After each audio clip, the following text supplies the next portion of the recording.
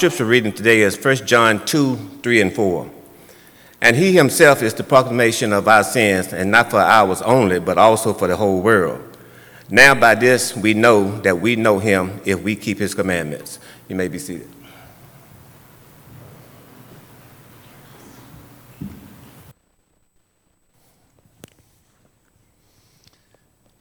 I love baseball movies. I have for some time.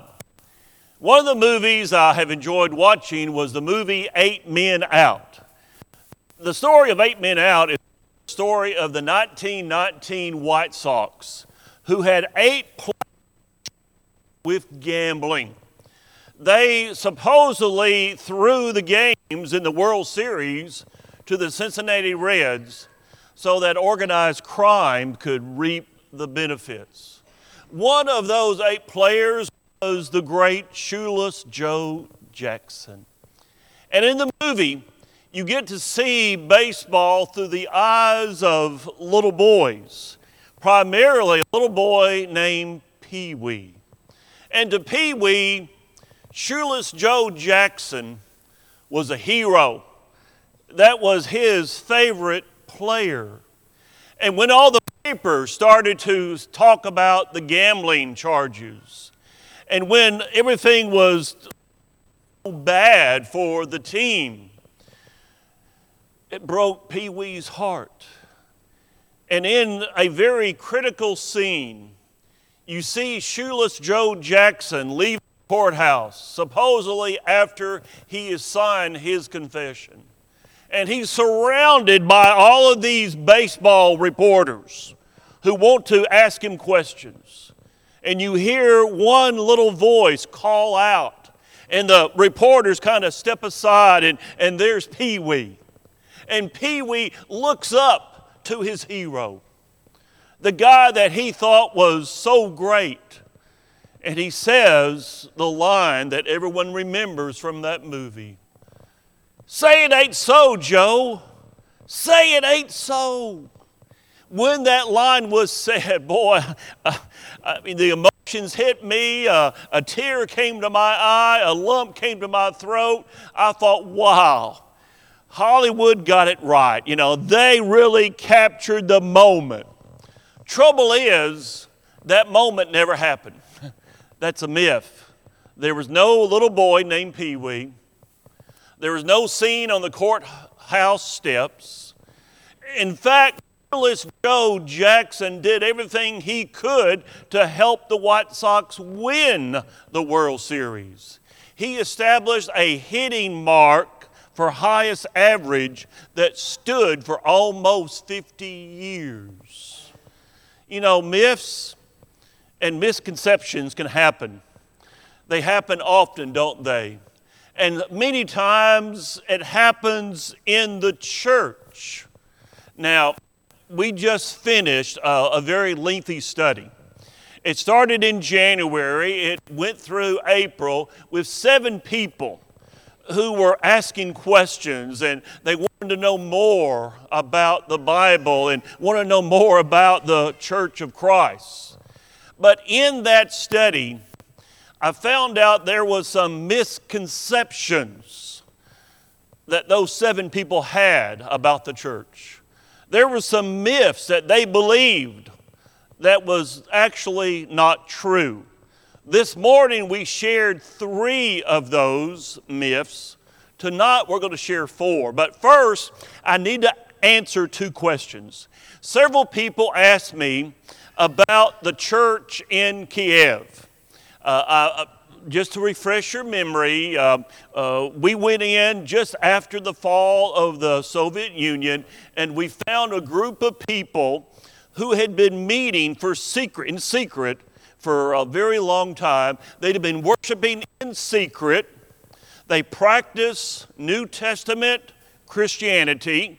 They practiced New Testament baptism. They practiced New Testament worship. Now, have we had any more correspondence with that church? Well, yes. Up until the war with Russia broke out, we had a lot of correspondence with that congregation. That congregation had been doing quite well. Since the war with Russia, we have had not as many ways to contact them. We think the church is still doing well there in that one location.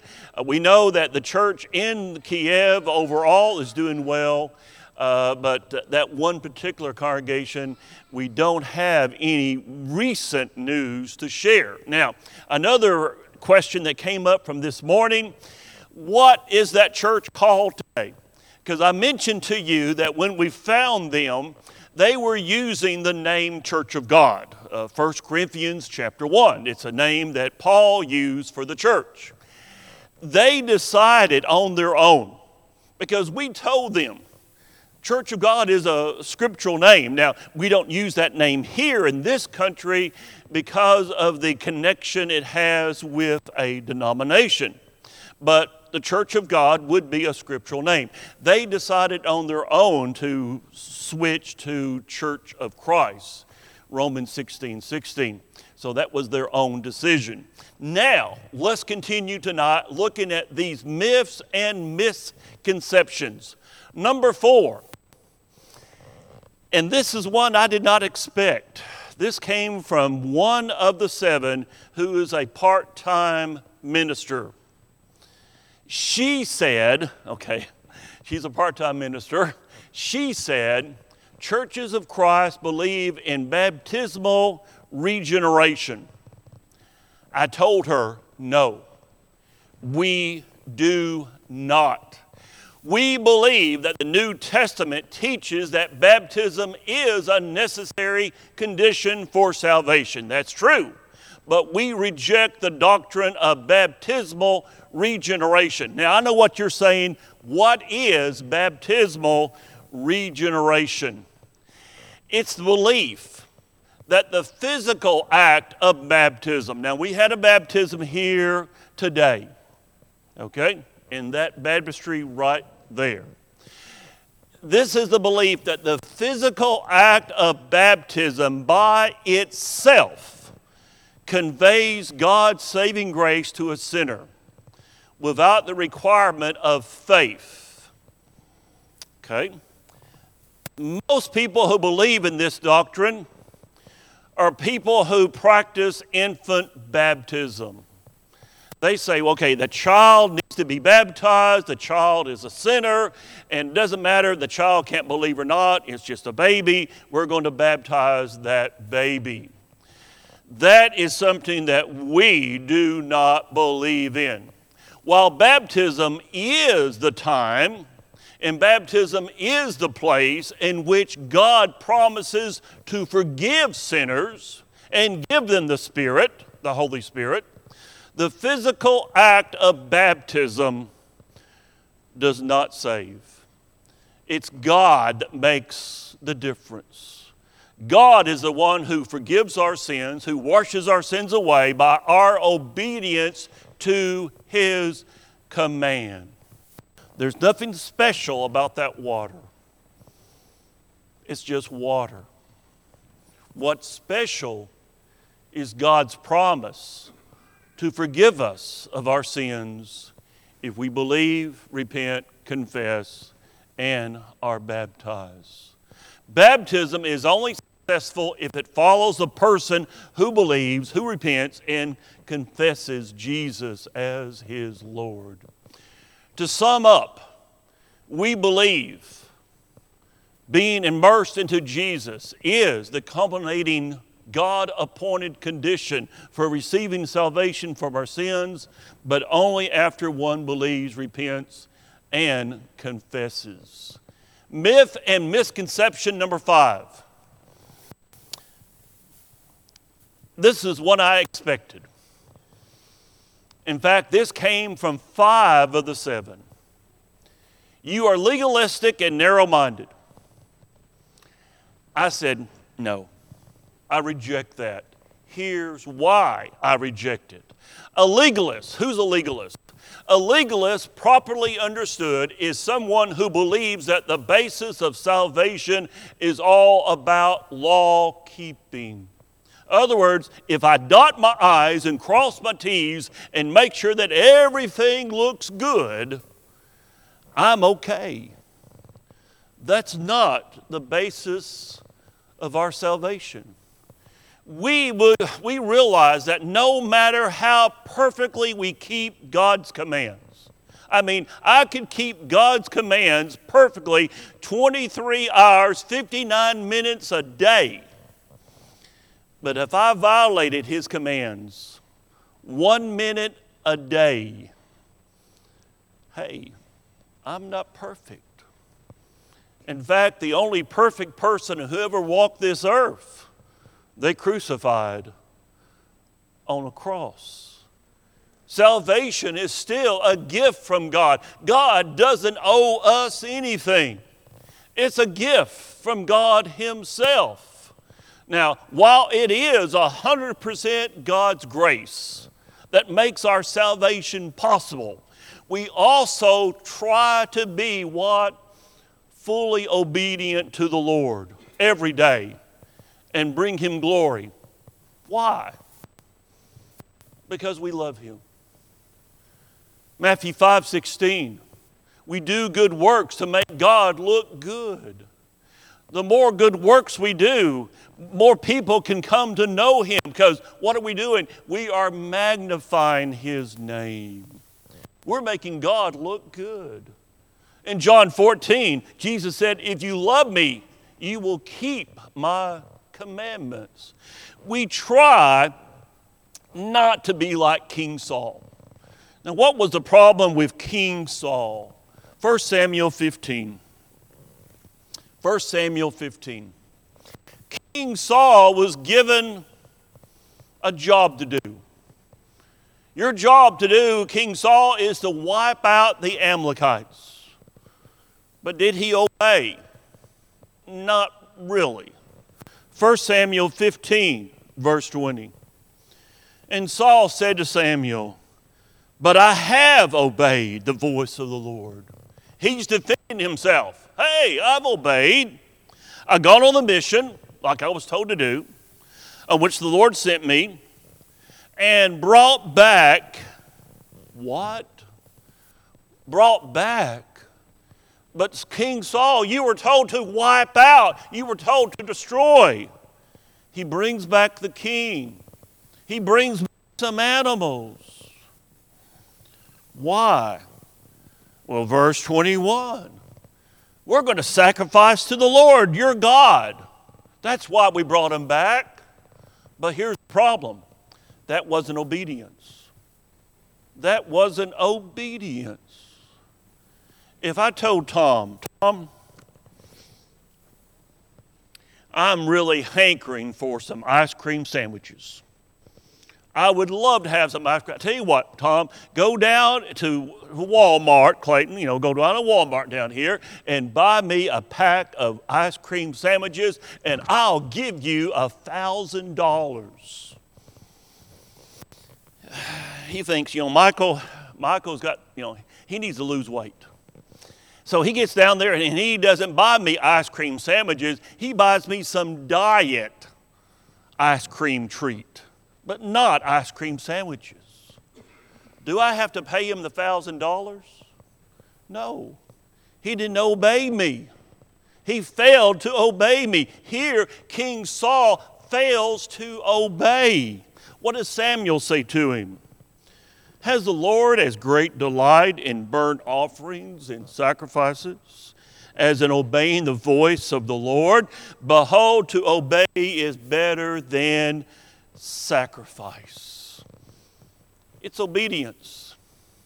God has always wanted us to obey. Obedience for the Christian should be just as natural as breathing in air. Why do we obey? Because we love God. John 14, he who has my commandments and does what? Keeps them, obeys. It is he who loves me. How can we say we love the Lord and don't obey Him? How can we even say it? Because really we can't. 1 John chapter 2. Now by this we know that we know Him, if we keep His commandments. He who says, I know Him, and does not keep His commandments is a liar. And the truth is not in him. Luke 6, Jesus said, but why do you call me Lord, Lord, and not do the things which I say? You see, obedience is pretty important to God. He expects us to obey Him. Unfortunately, so many Christians today are not committed to a total, sold-out obedience to God. Just in my lifetime, I'm 66, and I can go back to when I was a teenager and so many congregations that I knew, faithful congregations. Now, today, 2023, several of those congregations have instrumental music. Several of those congregations have women in leadership roles as elders and preachers. In fact, several of those congregations are not even calling themselves a biblical name. They have dropped the name Church of Christ. Today, churches, it seems like, are more concerned about an intoxicating emotional experience rather than a true commitment to God's commands. What has happened? What's happened in our world? Here at 70 West, we are committed to obeying God no matter what. We will obey God no matter what. Let's look again at a passage that is often misunderstood and misapplied. Ephesians chapter 2, verse 8. For by grace you've been saved through faith. It's God's grace. He doesn't owe us. We don't merit it. It's God's grace. For by grace you've been saved through faith. Obedient faith, faith that obeys. And that not of yourself, it is the gift of God, not of works, lest anyone should boast. The 7 people that I studied with are 7 people that are very, very involved in their faith, in their religion. I mean, they spend a lot of hours doing things that are church connected.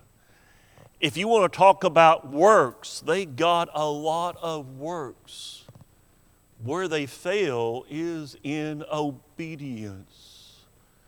All 7, in some way or another, admitted that what they're doing is not sanctioned by the Bible, not authorized by God, and still they don't want to change. If you go to a hospital, and this has been the case with me several times, I have been in the room when someone has died, when a church member has died. And when it happens, there's always, nurses that rush in. They start testing, they start, looking. They're looking for a pulse, they're checking the eyes, they are looking around. And then finally, that person is going to be declared dead. Why is that person declared dead? Because they show no sign of true life. Even though these 7 people that I studied with are very religious and very involved in their religion, they are spiritually dead because they are not obeying God's word. Why won't they change? because I really grew to love these people. I really grew a connection with these people. And they won't change because they've got friends there. They got family there in that religion, in that church. And they're putting their friends, their religion, and sometimes their involvement in that church above obedience. And when that happens, I think of King Saul and what he did. God expects obedience. Myth and misconception number 6. Churches of Christ treat women as second-class citizens. 2 of the 7, who are women, made this accusation. They say, hey, we know that for a fact. That's not a fact. Let's look at a misunderstood passage. Galatians chapter 3, verse 26. For you are all sons of God through faith in Christ Jesus. For as many of you as were baptized into Christ have put on Christ. There's neither Jew nor Greek, there's neither slave nor free, there's neither male nor female. For you are all one in Christ Jesus. And if you are in Christ, then you are Abraham's seed and heirs according to the promise. What's Paul saying there? Paul is saying God loves his daughters just as much as he loves his sons. I have 2 of my granddaughters here. And God loves his daughters just as much as he loves his sons. It's the same salvation for all, but we do have different roles, as we looked at previously in this series. We have different roles. We have a different role in the family. The husband, the wife have a different role, the dad, the mom, and we have a different role here in the church. Leadership in the church has been given to man. We are expected to be the leaders in God's church. Now, does that mean that women don't count? No, that's not the case at all. Women do count. In fact, if you want to talk about the work of the church, the majority of the actual work is done by women. We realize that. But the leadership roles, that is for men. Myth and misconception number 7. Churches of Christ are just another denomination. I told them, no, we're not. We're not just another denomination. We are trying to be something different. Now, we live in a world that divides Christianity into 3 categories. You fill out those forms, you're asked to mark your religion. What are your options? You can mark it Catholic, you can mark it Protestant, or you can mark it Orthodox. Now, if you mark it Protestant and you have someone who's there interviewing you, they may ask you, well, what denomination? Well, we in the church, we like to think of a 4th dimension. Not Catholic, not Protestant, not Orthodox. We are New Testament Christians. We are trying to practice to the very best of our ability, New Testament Christianity. We don't want to be any more, we don't want to be any less. We want to be as close to that first century church as we possibly can. Because that church was led by the apostles. That church was being directed by inspired men we call apostles. That church was what God intended. Now, denominations, unfortunately, did start creeping out we can kind of put their root back in first century. First century, let's look at 1 Corinthians chapter 1, verse number 11. For it has been declared to me concerning you, my brethren, by those of Chloe's household, that there are contentions among you. Now I say this, that each of you says, I am of Paul. I'm a Paulite. I'm following Paul.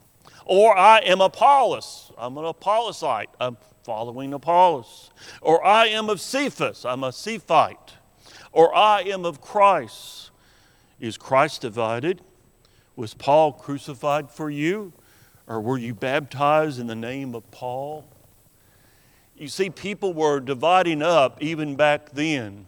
Now, denominations did not actually start until much, much, much later. But we see the roots. We see the beginning roots of attitudes that would lead to denominations. You see, when we break away from the New Testament, the people who were saying, I follow Paul, they weren't following Jesus. The people who were saying, I follow Cephas, were not following Jesus. The people who said, I'm following, you see, when you follow someone other than Jesus, you eventually break away from his New Testament pattern. And that is a denomination. Jesus didn't build many denominations. He built his church. Matthew 16, verse 18. He built his church, and we have the blueprint of that church. That blueprint is there in the New Testament. Tonight, all we're asking you to do is do exactly what those New Testament Christians did. We're asking you to believe. We're asking you to repent. We're asking you to confess, and we're asking you to be baptized. Will you do that? Now, that puts you into Christ. You become a New Testament Christian. You're not a denominational Christian. You are a New Testament Christian. You're following the same pattern that they did in the book of Acts. Now, as a Christian, do you need to seek forgiveness? He will forgive. Isn't that wonderful? 1 John 1:9. The church stands ready to pray with you and for you. James 5:16. If you have any need to respond, will you please do so as we stand and sing for you. Why keep Jesus